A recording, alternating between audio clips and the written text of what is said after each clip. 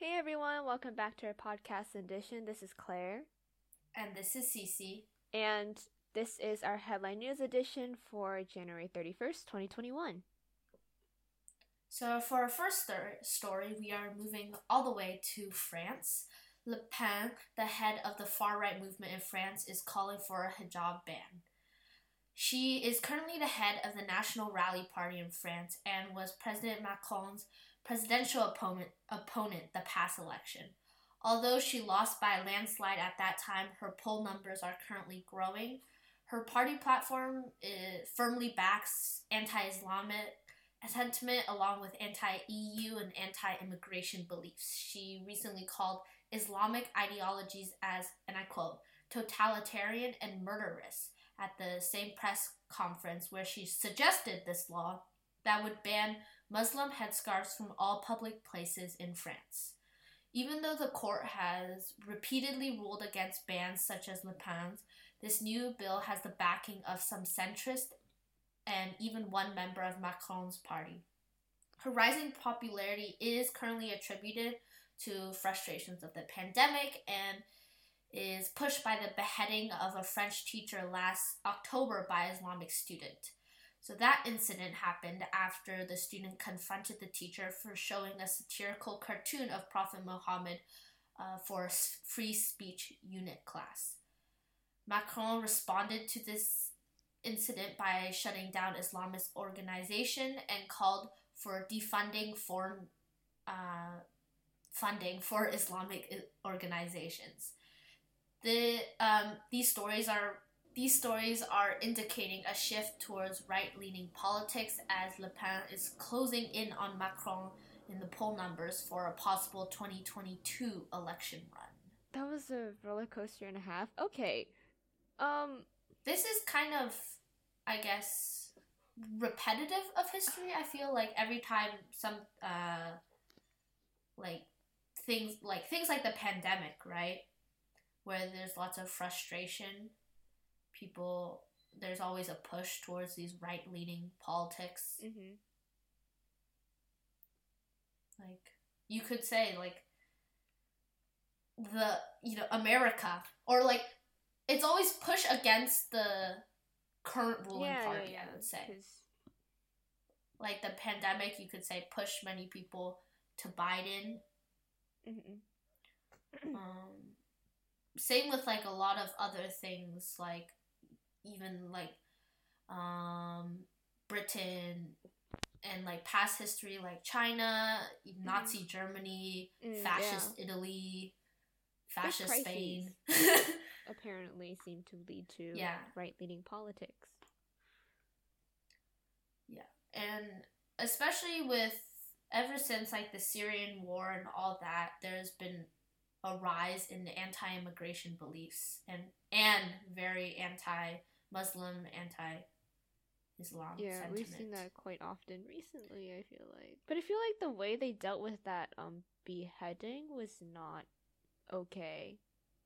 Just because one person was being totalitarian and murderous doesn't mean the entire community is.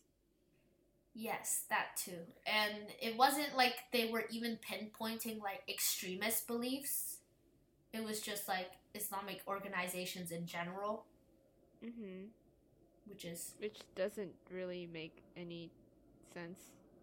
Yes. To be honest. I mean, for them, I guess it makes sense, right? You see Macron, who's like, you could say on the more liberal side of French politics, doing this. That, like, is so clear of what ordinary citizens think, right? Right. And so, I mean, who knows where this will go, right? Which is funny because France, you could say, like, recently Trump lost, right? And for many people, I think in Europe, like, Trump winning what seemed to be, like, do you remember after Trump won, there was also lots of other more far-right politicians winning in Europe? I don't know if you I remember. Yeah, with, like, Boris Johnson and, like, French politicians, German politicians, and people in general. because Trump often espoused the same like sentiment, right? Anti-immigration, racist ideology. Same ideologies, pretty much. Yeah, Very but similar. here, like Trump recently has been knocked off the pedestal, right? And yet in France, it's nodding the other way, right? Even it's though still going the other way, yeah. Yeah, because I'm pretty sure I remember this from like French. Le Pen is a supporter of Trump, so it's not like oh, fun. Yeah, it's not like I remember like Boris Johnson. He's like, oh, I don't really like Trump, even though he's considered on the conservative side of British politics. But Le Pen does support Trump. An interesting gal. Yeah. Yeah, and her family, like the history of her party as well, was founded by her father. He's a Nazi sympathizer, and what? Many of her family are associated with Nazis, which kind of like I don't know, very clear to people where this is going, y'all. This is that's concerning as hell. Yeah, and I mean, this is what people like the people of France believe, right? Or at least a good amount to see these poll numbers and see these responses by even Macron himself. Yeah, it's a good insight as to what people actually think, which is honestly quite disappointing. Where this will go in the future, like, I don't know. I think many people thought that, like, well, like, will this rise in right-leaning politics continue, or will it eventually, like, cut off and, like, go back? Because right now I feel like, I mean, that's, like, politics and history, right? Things swing in, like, a pendulum. Yeah. Once you hit one side, you go right to the other. Mm-hmm. But you could say overall in history, at least in Western politics, there is a trend of more progressive values, right? Like, vote, like, hopefully. Yeah, at least socially progressive. So, it's concerning and a bit tense to see where this will go.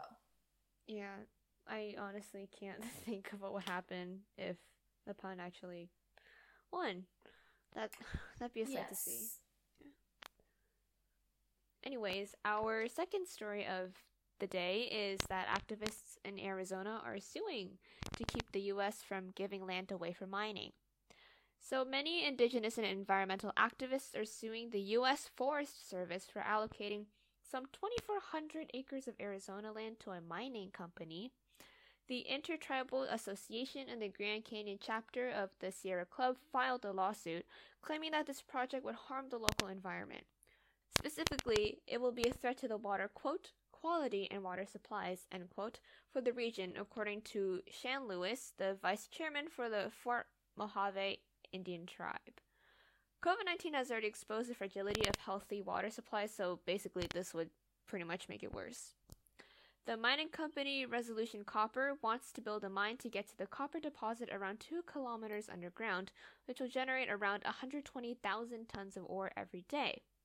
The U.S. Department of Agriculture claims that this copper deposit is actually the largest in the world, with possibly 1.7 billion tons of core. Rio Tinto, the corporate giant behind Resolution Copper, states that nothing is determined yet and that they plan to work things out with the Native American tribes before going forward.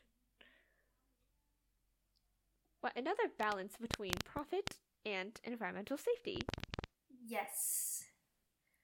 Somebody said the other day, like, I don't remember who it was. It was like even the UN or like some sort of national organization. They're like, they put a picture of a forest and there was like, oh, like this forest is sitting there. What will it bring? Like, how can we use this profitably? And somebody commented, like, exactly. Why is the earth like only matters when it's profitable, right? Like, why can't the earth just be there? Like, why can't the trees just be there and help the environment? Like, you don't have to make it profitable. Yeah. To, like, consider it, like, protect it, right? Like, girl, I mean, there's nothing wrong. I mean, that's coexisting, right?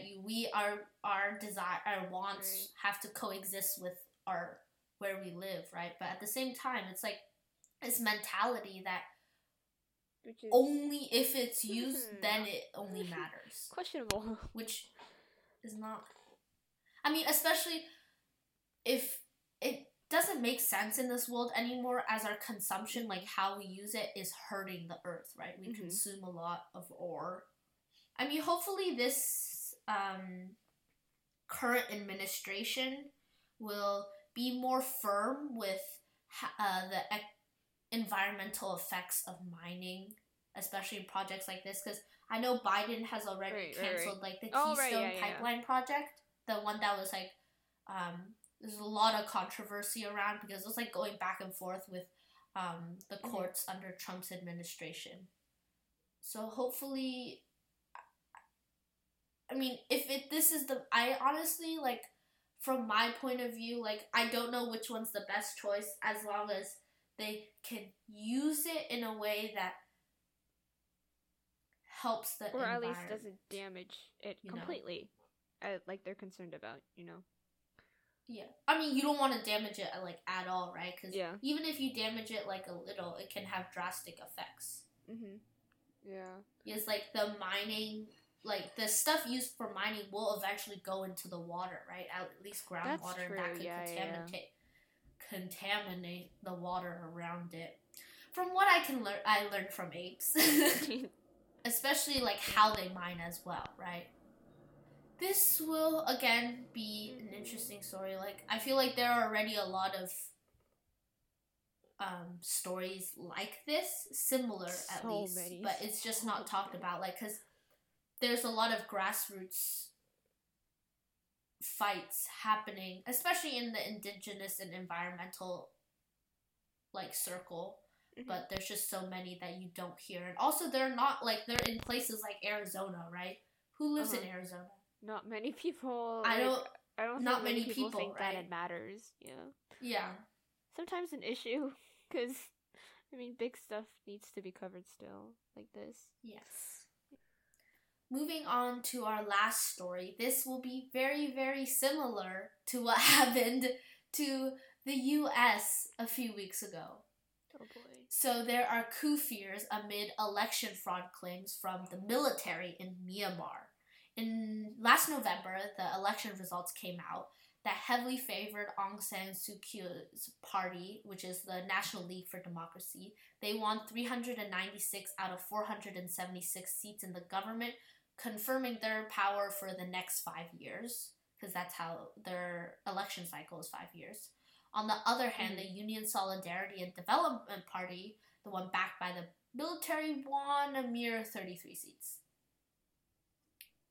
Ouch. Yes, and because of this, the military began filing complaints of voter irregularities.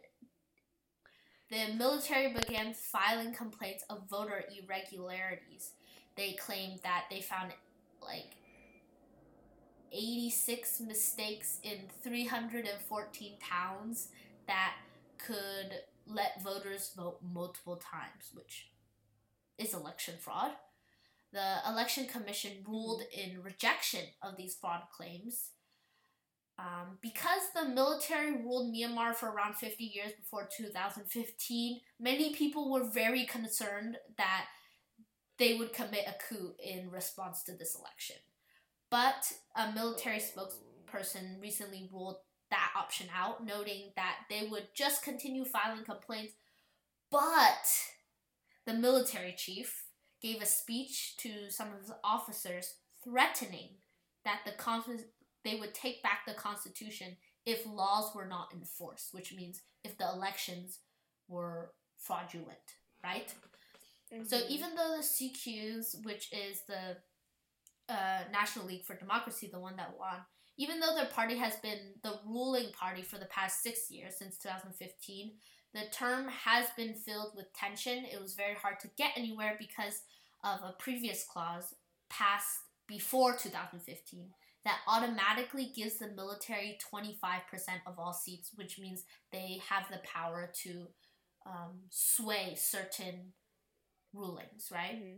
The UN have recently voiced their concerns over the current developments, denouncing a possible coup and the revocation of the constitution. Doesn't this sound very Okay, well? it sounds a Yeah. little similar to something else, but I feel like maybe on a slightly bigger scale. Yes. I don't So know. you guys have probably all heard of the Capitol riots where people and many politicians as well, right, were very mad at the election results, claiming the same Same ordeal. yes, same Oh ordeal. wow, election fraud. Although the Democrats stole the election from us. yes. Although in this case they haven't committed any violence nor overrun a government building, right? It's a bit scary because it's not like in our Capitol coups, it's like coups. Well, it's not a Capitol; it's a Capitol riot. It wasn't. Yeah. Like it was just ordinary people, right? Yes, they had some. If you watch the videos, there were some veterans there, and obviously the police somehow easily like did not do enough, and they let them in At all, and somehow they got yeah. But in this case, it's the freaking military. Like imagine if the Pentagon, the Navy, the like SEAL, and the whole like military was like, from the military. hello, we do not like what. How are we gonna fight against them, right? That's literally, they are supposed to protect us. Yeah, it's kind of scary. I think they literally have all the technology for harm. Because it's not even just police, it's the freaking military. With like the tanks and the machine guns and the grenades. It's all the weapons that can be used to hurt everybody. And scare into submission, which is quite scary. Yeah, which is like at this like reading this, like although there are many things wrong in America and that need to be fixed, we are actually pretty privileged to live here.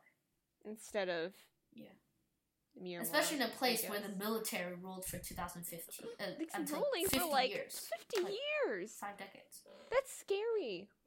Yeah. And I also find it kind of not funny, but I guess ironic that military spokesperson was like, we're not gonna do anything. There's no rioting or anything. We're just gonna file a complaint. And the chief is like, I'll take back the Constitution if necessary. Yeah, I'm taking back the Constitution if laws are not enforced. Like, yeah. I mean, this is... If you're going to lie, at least do it well. Yeah. This is only another indication. You know, have you seen the, like, recent news where 2020 has not been a good year for democracy? Haha. Yeah. Is 2021 going to be any better? We don't know. We don't know, but this is also another example. Like, it seems like 2015 was like a benchmark towards democracy, right? It was their first time where the military did rule, but now you have the military contesting the results. And trying to threaten to take everything back. Yeah.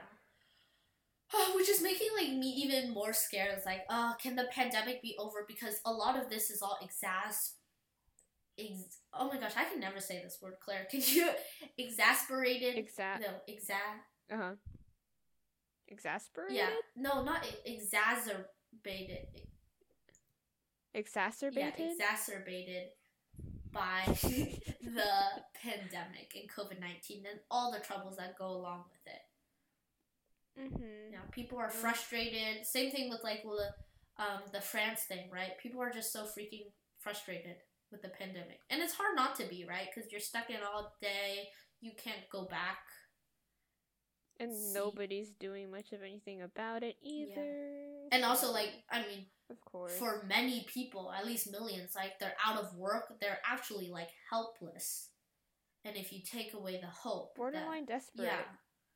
It's like rightfully though. Yeah. There are many things wrong in the time we live with right now. Yeah. You're like living in a DBQ. Imagine them writing a base question. Have you seen the TikToks where they're like writing about it? Like, write a DBQ on what happened in 2020, or like, oh, bro, there are too many things. Mm-hmm.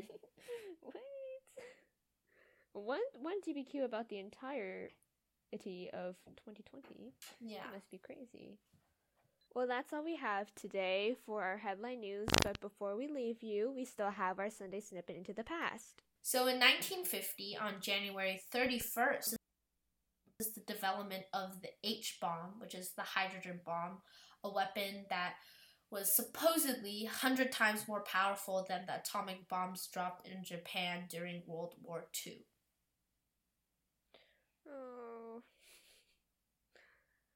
Oh man, okay. Death and destruction, you guys. Yes. Well, that's all that we have for you today. Thank you for tuning in. And have a good Sunday.